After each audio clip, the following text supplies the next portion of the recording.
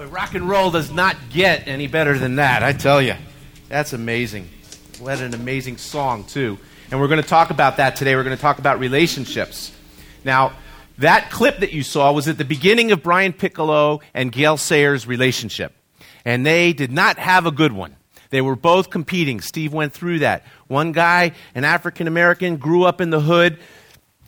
That was Gale Sayers. Brian Piccolo, Southern white boy, Wake Forest. Both heavily recruited. They come out. They're both on the same team. Now, that was the only team for Piccolo, okay? And he was really happy to be on the Bears. He was going to be the back. All of a sudden, Sayers had 3 pro teams wanting him. 3. And he happened to choose the Chicago Bears because he felt that at that time, it was in the early 60s, that's where there was more opportunity for a black man. Now, they meet. Sayers gets out of the cab.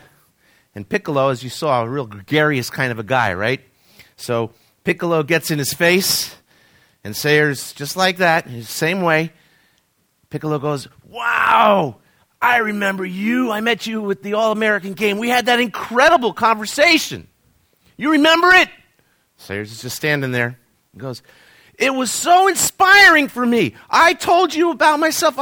You know what you had to say that I remember now for the rest of my life. I'll remember this." And Sayers said to him, "Uh-huh." And that's what Piccolo said that Sayers had said, "Uh-huh." That's how their relationship began. But what was happening is that point in time was the beginning of a huge upheaval in our culture, the civil rights movement. And, of course, Gale Sayers was really conflicted that he should be out because he was so well known. He should be out really putting forth in that cause. And the Chicago Bears came up with this bright idea that was revolutionary for the NFL at the time. And that is they weren't going to put race together, black and white, or black in one place and white in another place. But they were going to have the players room by position. Well, obviously that told Piccolo that he made the team because he roomed with Sayers. But boy, they just did not get along. So sure enough, they go through rookie camp. They're competing. Piccolo wants the nod for a start, and Sayers wants a nod for the start. Well, who do you think gets the start? Gale Sayers, okay, and rightfully so. He's one of the greatest running backs in NFL history. And some people say he's right up there, maybe the top 2, 3, or 4 in history. Well, Sayers gets the nod, and sure enough, his first kickoff, he runs, touchdown. And, just an incredible guy. He'd move this way, he'd go that way, and he's still talked about today. So, season goes on, time goes on, and what happens? Sayers blows his knee out. He was going to quit. His career was over. He didn't talk to his wife, didn't talk to anybody. Piccolo came over, he said, "You are going to get better. Because I don't want just people to assume that because you're hurt, I get this position. I want to earn it." And so Brian Piccolo became an inspirational friend to Gale Sayers. But it really wasn't, it was with a vested interest because he wanted to compete against Gale Sayers. Okay, that goes on, and sure enough, Gale Sayers gets rehabilitated. Much thanks to Brian Piccolo. It really wouldn't have happened. Sayers in his own book said that he would not have gone through that without Brian Piccolo. Okay? Next season, Sayers gets the nod again. Okay, they play. George Halas, the owner and coach of the Chicago Bears, comes into the locker room, says, "Brian, we don't need another halfback. This guy who's coming up, I think I'm going to put him at halfback." Sayers and Piccolo are together. By now, their relationship is, kind of gelling. Piccolo hangs his head. Sayers hangs his head because they know what's coming. They think, right, he's going to be cut. Well, guess what happened? George Halas said, "And Brian, that's because I want you as fullback." Now, Gale Sayers and Brian Piccolo were in the backfield together running the ball. And boy, their friendship just went into overdrive, getting together with their wives, so on and so forth. So, the story goes on. I'm just trying to contextualize this for you a little bit. Story goes on, and Brian Piccolo develops a cough. And he's not the kind of guy that gave up easily. He started each season really strong, and it didn't happen this season. So Halas, make a long story short, sent him back to Chicago when he was on the road. Went to a hospital to get tested, and they found that it was cancer.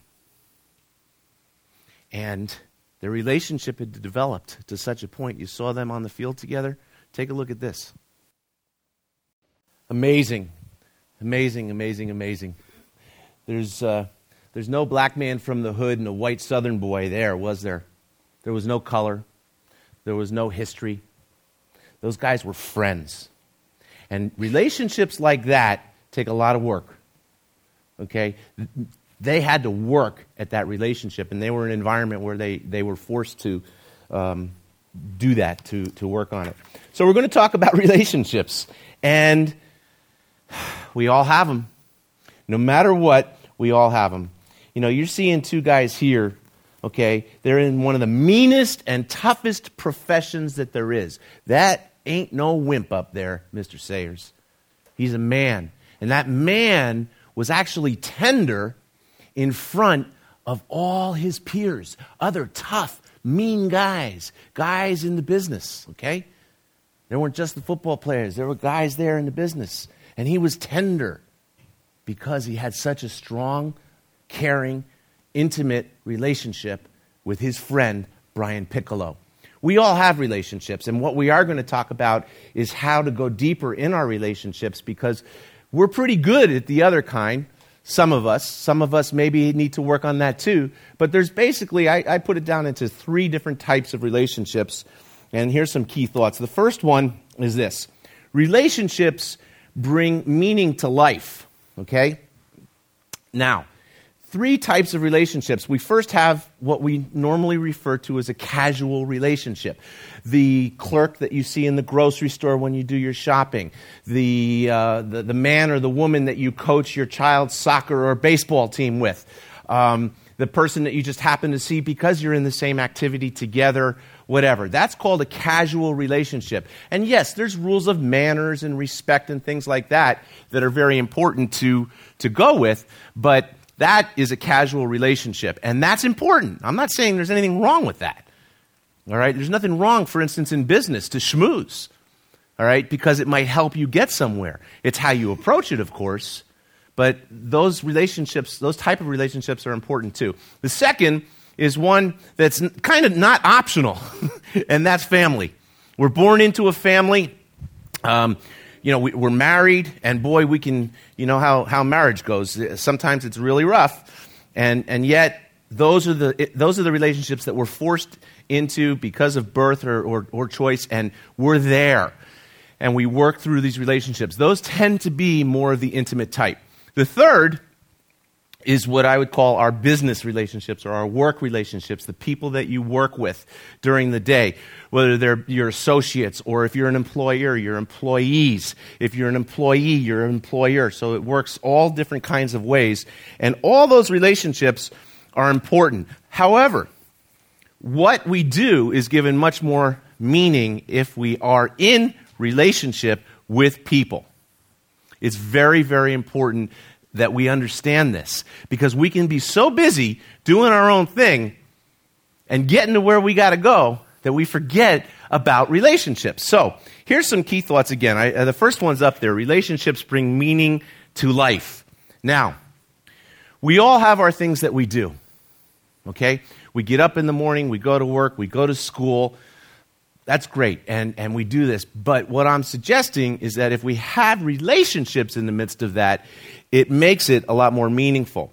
In fact, Harriet Lerner, she's a very well-known, considered an expert on relationships in this country.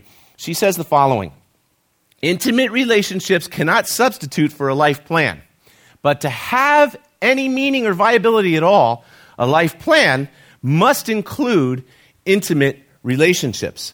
Very, very, very interesting. I'm a rock. I'm an island.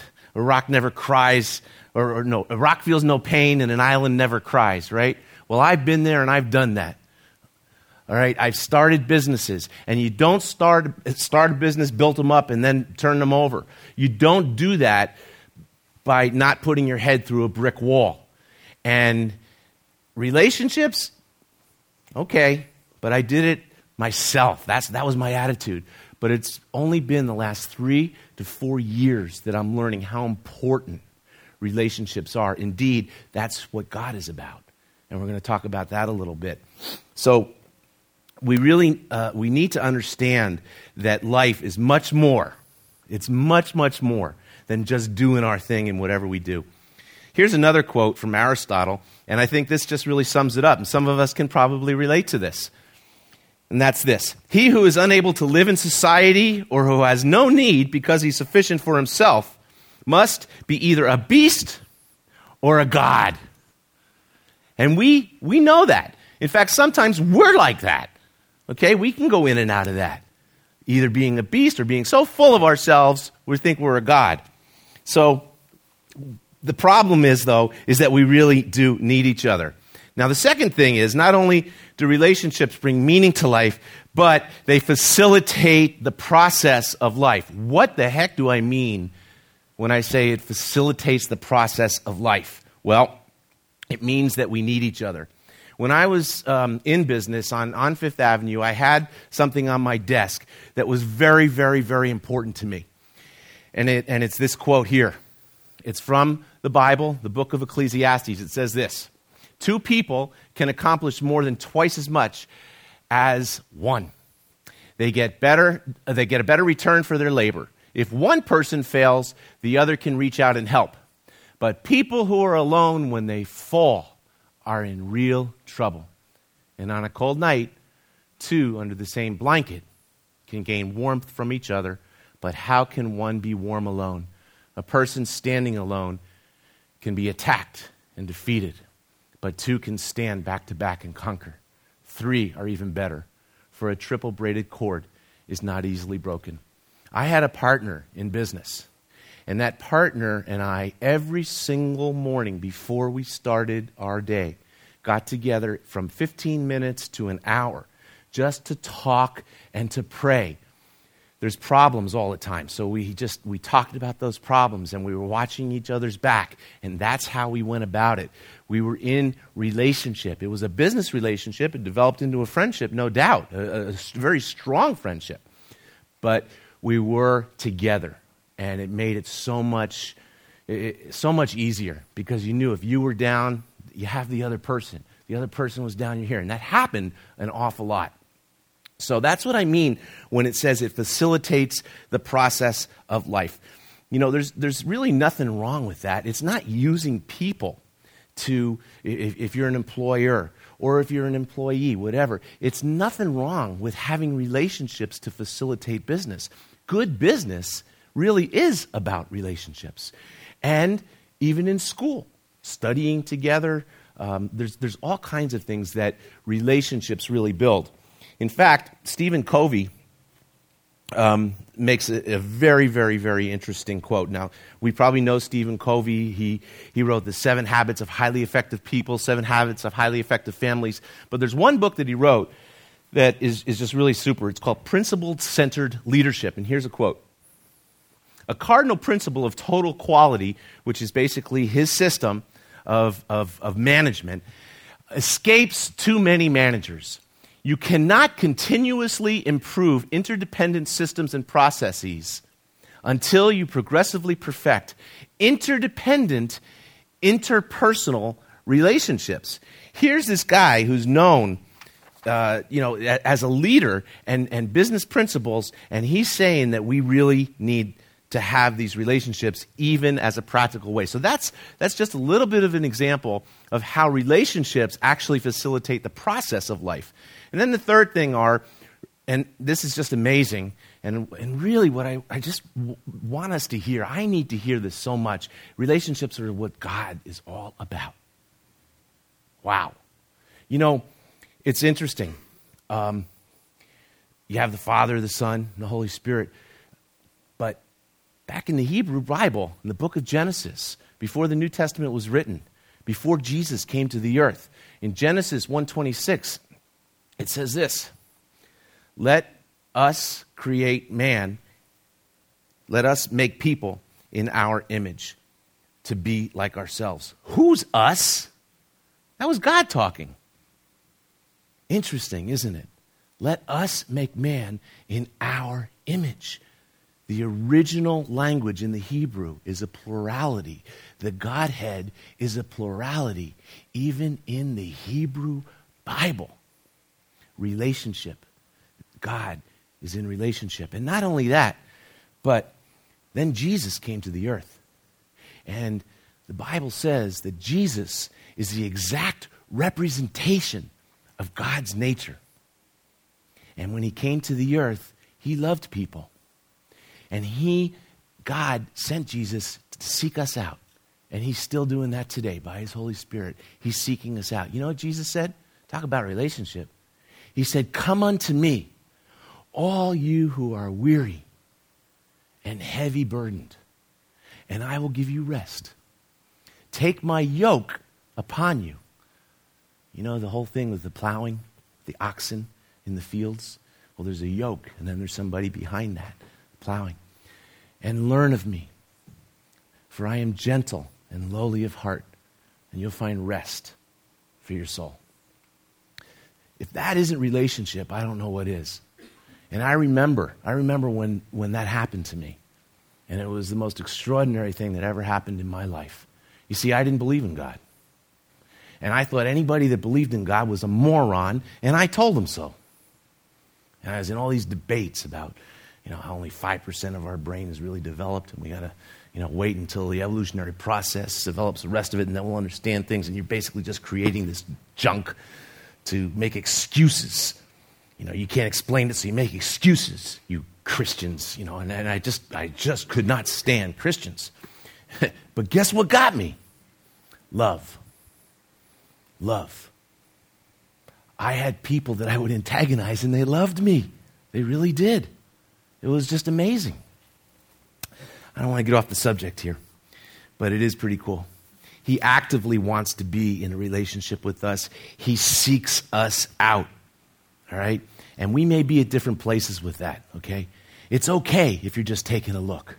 It's okay. But as far as God seeking us out, you know where you're at with that.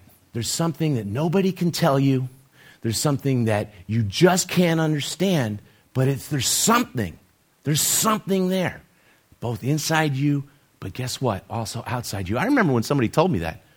I remember when, people were telling me, yeah, it's this or it's that, and you got to do this, you got to do that. But you know what? Somebody else told me it's not in any kind of a system, but it's a relationship with the Creator. It's a relationship with the Creator. It's about love. Now, how do we go about this thing of relationships, okay? Now we're just going to move to the next thing. We've talked about what relationships do. Now, how do we go about it, all right? It's confusing sometimes. Let's face it. Relationships are very, very tough. Even casual relationships are tough sometimes.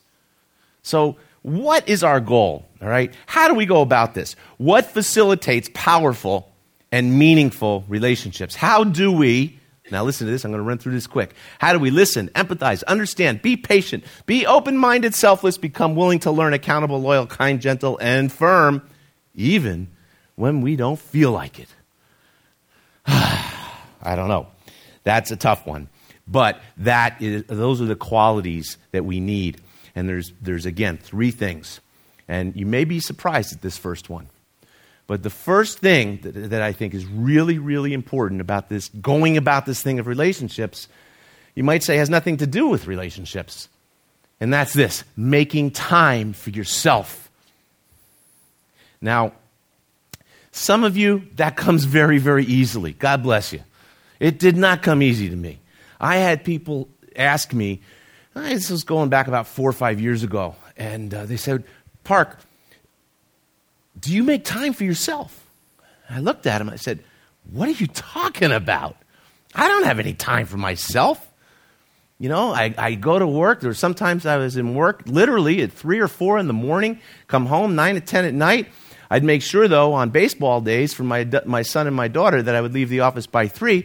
But then again, I was out there. I was just coaching. I'd come home, I'd just be exhausted. I didn't know what it was to make time for myself. So I just keep going on and on and on. And I had to learn what that means. So the interesting thing is that when you make time for yourself, if you can read up here on the screen, be so that you can do. Now, I know that's a very foreign concept. What the heck is he talking about? Is this some weird psychology stuff? Be before you do? Well, no. And I think each of us really knows what that means. Be before you do. It's not saying that working that much is wrong. Now, there are some people that say that if you bust your hump, you go out there and you work really hard and you work 12 hours or 14 hours a day, there's something wrong with that. I don't think there is. I think there's a time and a place for that. And it's okay if you disagree with that. Probably better relationally oriented than I am.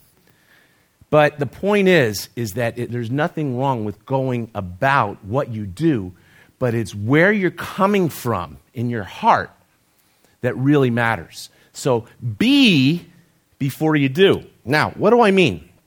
Again, we can be so busy doing things that we really get to the point, and I don't care if it's a guy or a girl, all right? There's really no difference, and I don't think there ever was a difference that, in this sense anyway, that we measure ourselves by our performance. So you'll be going on and on and on and on, and you do this long enough. Believe it or not, I'm going to be 50 this year. I can't believe it. I still feel like I'm, well, maybe not 20, but like 25. At least mentally I feel that way. And I hope to get a body a little bit, back into that shape eventually. But it really is amazing. I just lost totally my train of thought. So let me find out here. It's amazing when you get to be 50, you can look back and you say, well, what was I doing? Why was I doing what I was doing? I don't know, but I don't really think, you better ask my wife and my kids, but I don't think I've had a midlife crisis, maybe yet or whatever. The closest thing I got to it is I went out and I bought this Tonka toy truck.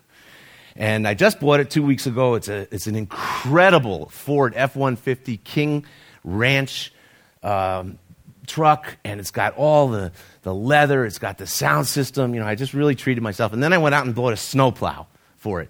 And so last week I was snowplowing from noon on Saturday till 4 in the afternoon on Sunday with maybe 2-3 hours sleep in between. And I tell you, I just really enjoyed it. I came over, I plowed Rich out so he could get to church, and it was amazing how many of you made it. But then I just went back and kept snowplowing. But it's important that we have meaning in our lives. I don't want to belabor this point, but be before we do. Now, it is a discipline that we take that time, and we need to exist in love. The second thing is we need to make time for others, all right? Very, very, very important that we need to make time for others. We need to be intentional about the quality time with a few others, not a whole bunch of people, okay? We have this idea that we have to be friends to everybody, or we have this idea, I don't want to be friends with anybody, okay? And some of us are at different places. Some of us can relate to the first, some of us can relate to the second one. I could relate to the second one. I didn't want to expose myself and invest myself in people. I'll just get burned again, right? I mean, that's what happens, isn't it? Well, you know what? So what? So what? That's what I found out. You still invest. It's very, very important to make that time to invest in others. Here's an interesting thing from George Washington. Take a look at this quote. Be courteous to all, but intimate with few, and let those few be well tried before you give them your confidence. True friendship is a plant of slow growth and must undergo and withstand the shocks of adversity before it is entitled to the appellations. Now, I didn't know what appellation meant, and I'm a fairly educated guy, so I put name. That's what that means, the name of friendship, okay? It's saying here that friendship it can't be treated casually. It's an investment, and it needs to be tested. It needs to be proved. That's what I'm talking about. That's hard work. Now, the problem is we have tea at 10 on Fridays, okay? And what's really interesting, there's some incredible thoughts that come out of that. And again, it's in being other-centered. and this was what we were talking about. And I want to give a quote about what prevents us from being other-centered. And can you guess what that is? Sidney Madwed calls it the I disease. In being other-centered, we need to get rid of the I disease. Listen to this quote from Sidney Madwed. He's a poet, by the way. As bad as physical diseases for the eyes, there is another disease which can ruin your relationships, and it's the I disease, where your conversation contains the word I, me, my, and mine every 8 to 10 words. If these words were removed from most people's conversation, they would have nothing to say. Now listen, some of us are in places where it's really important to talk about yourself. Try to figure things out, what's going on. There's nothing wrong with that, and I don't mean to imply that it's bad talking about yourself. What I am saying is that we eventually do need to get beyond ourselves and seek out a few of those kinds of relationships.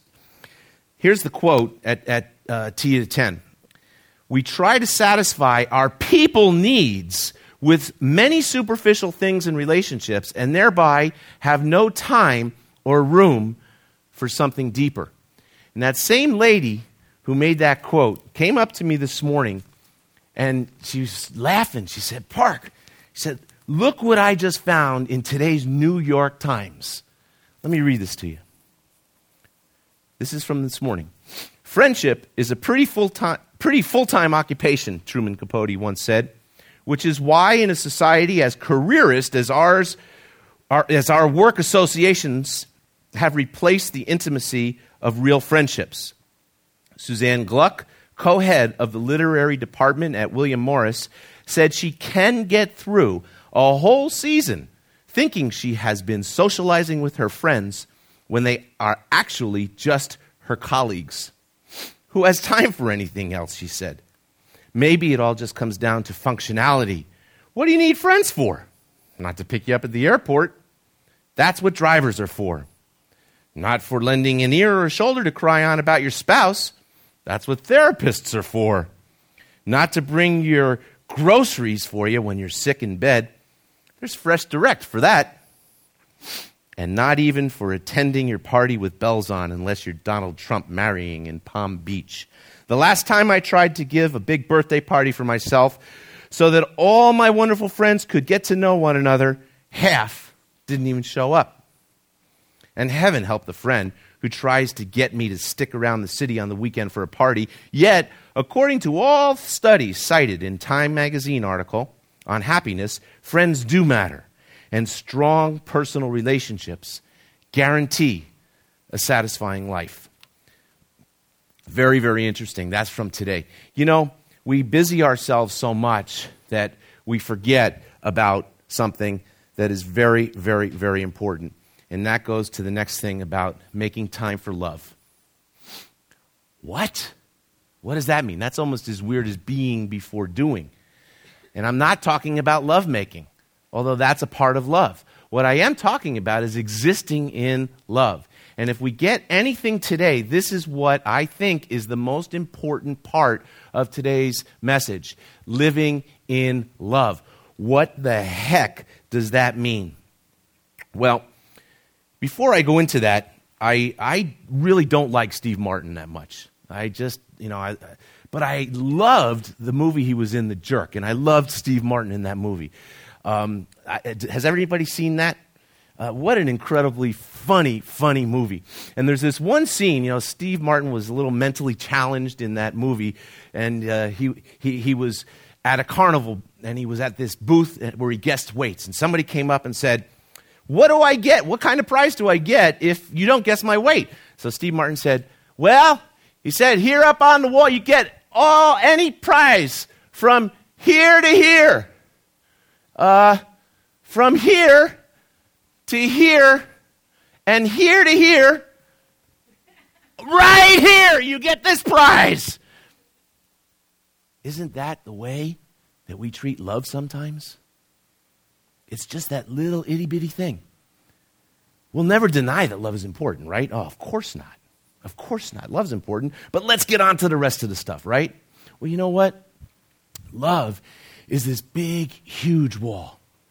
In fact, it's so huge, the Bible says, God is love. Whoa. You know, I told you I had some preconceptions about God, right? The biggest one is that he didn't exist. But all of us here today come here with preconceived ideas about God. Right? Some of us are figuring it out. Some of us think we have it figured out. God forbid. You know, I crossed that line of faith 30 years ago. And it's only been recently that I believe that I'm just starting to know what God is about. And God is about love. If you want to know who God is, know what love is. It's that simple. It really is. It's not doing the right thing all the time. We're so concerned about getting it right, having the right theology, putting this plastic smile on when you're hurting inside. That's not what God's about. God is about love. And to that, in making time for love, I'm going to read a very, very, very popular verse.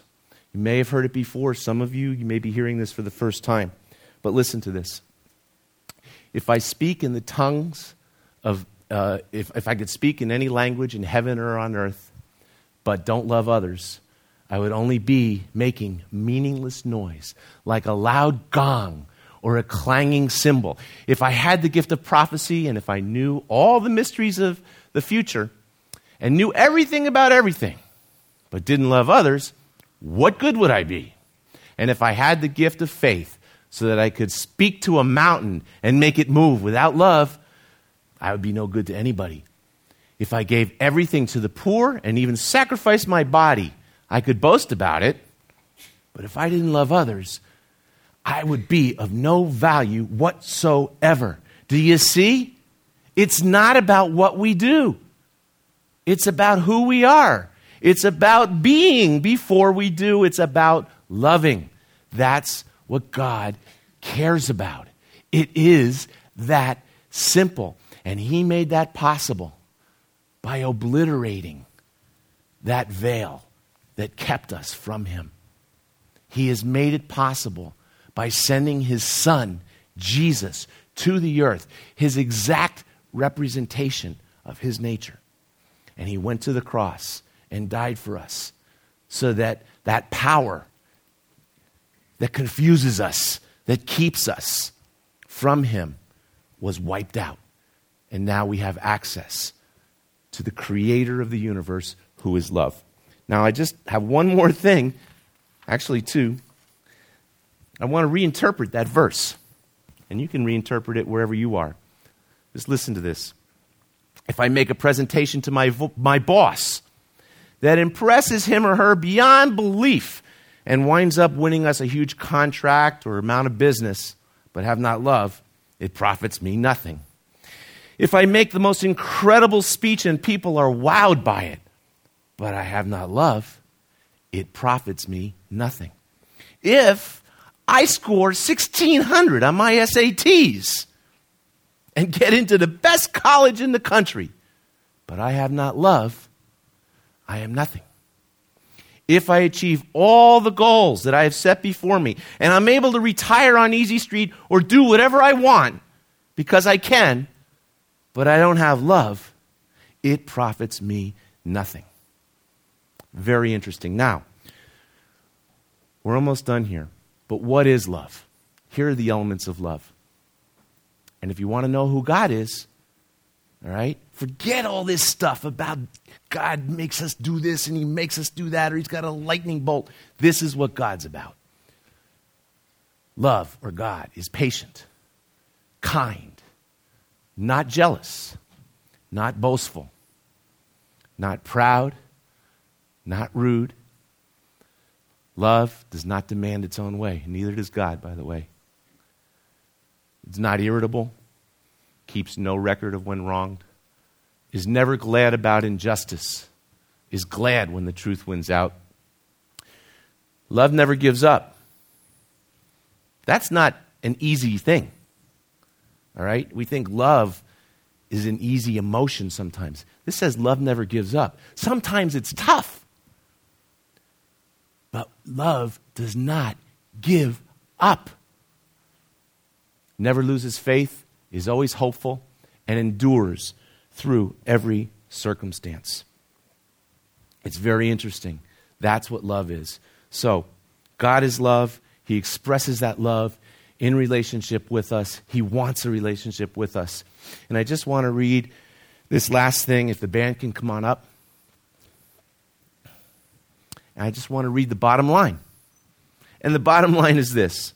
If we want more power in our lives, more meaning, more fulfillment in our relationships, we need to pay attention to our relationship with ourselves, with others, and most importantly, and from which everything else actually springs from, our relationship with God.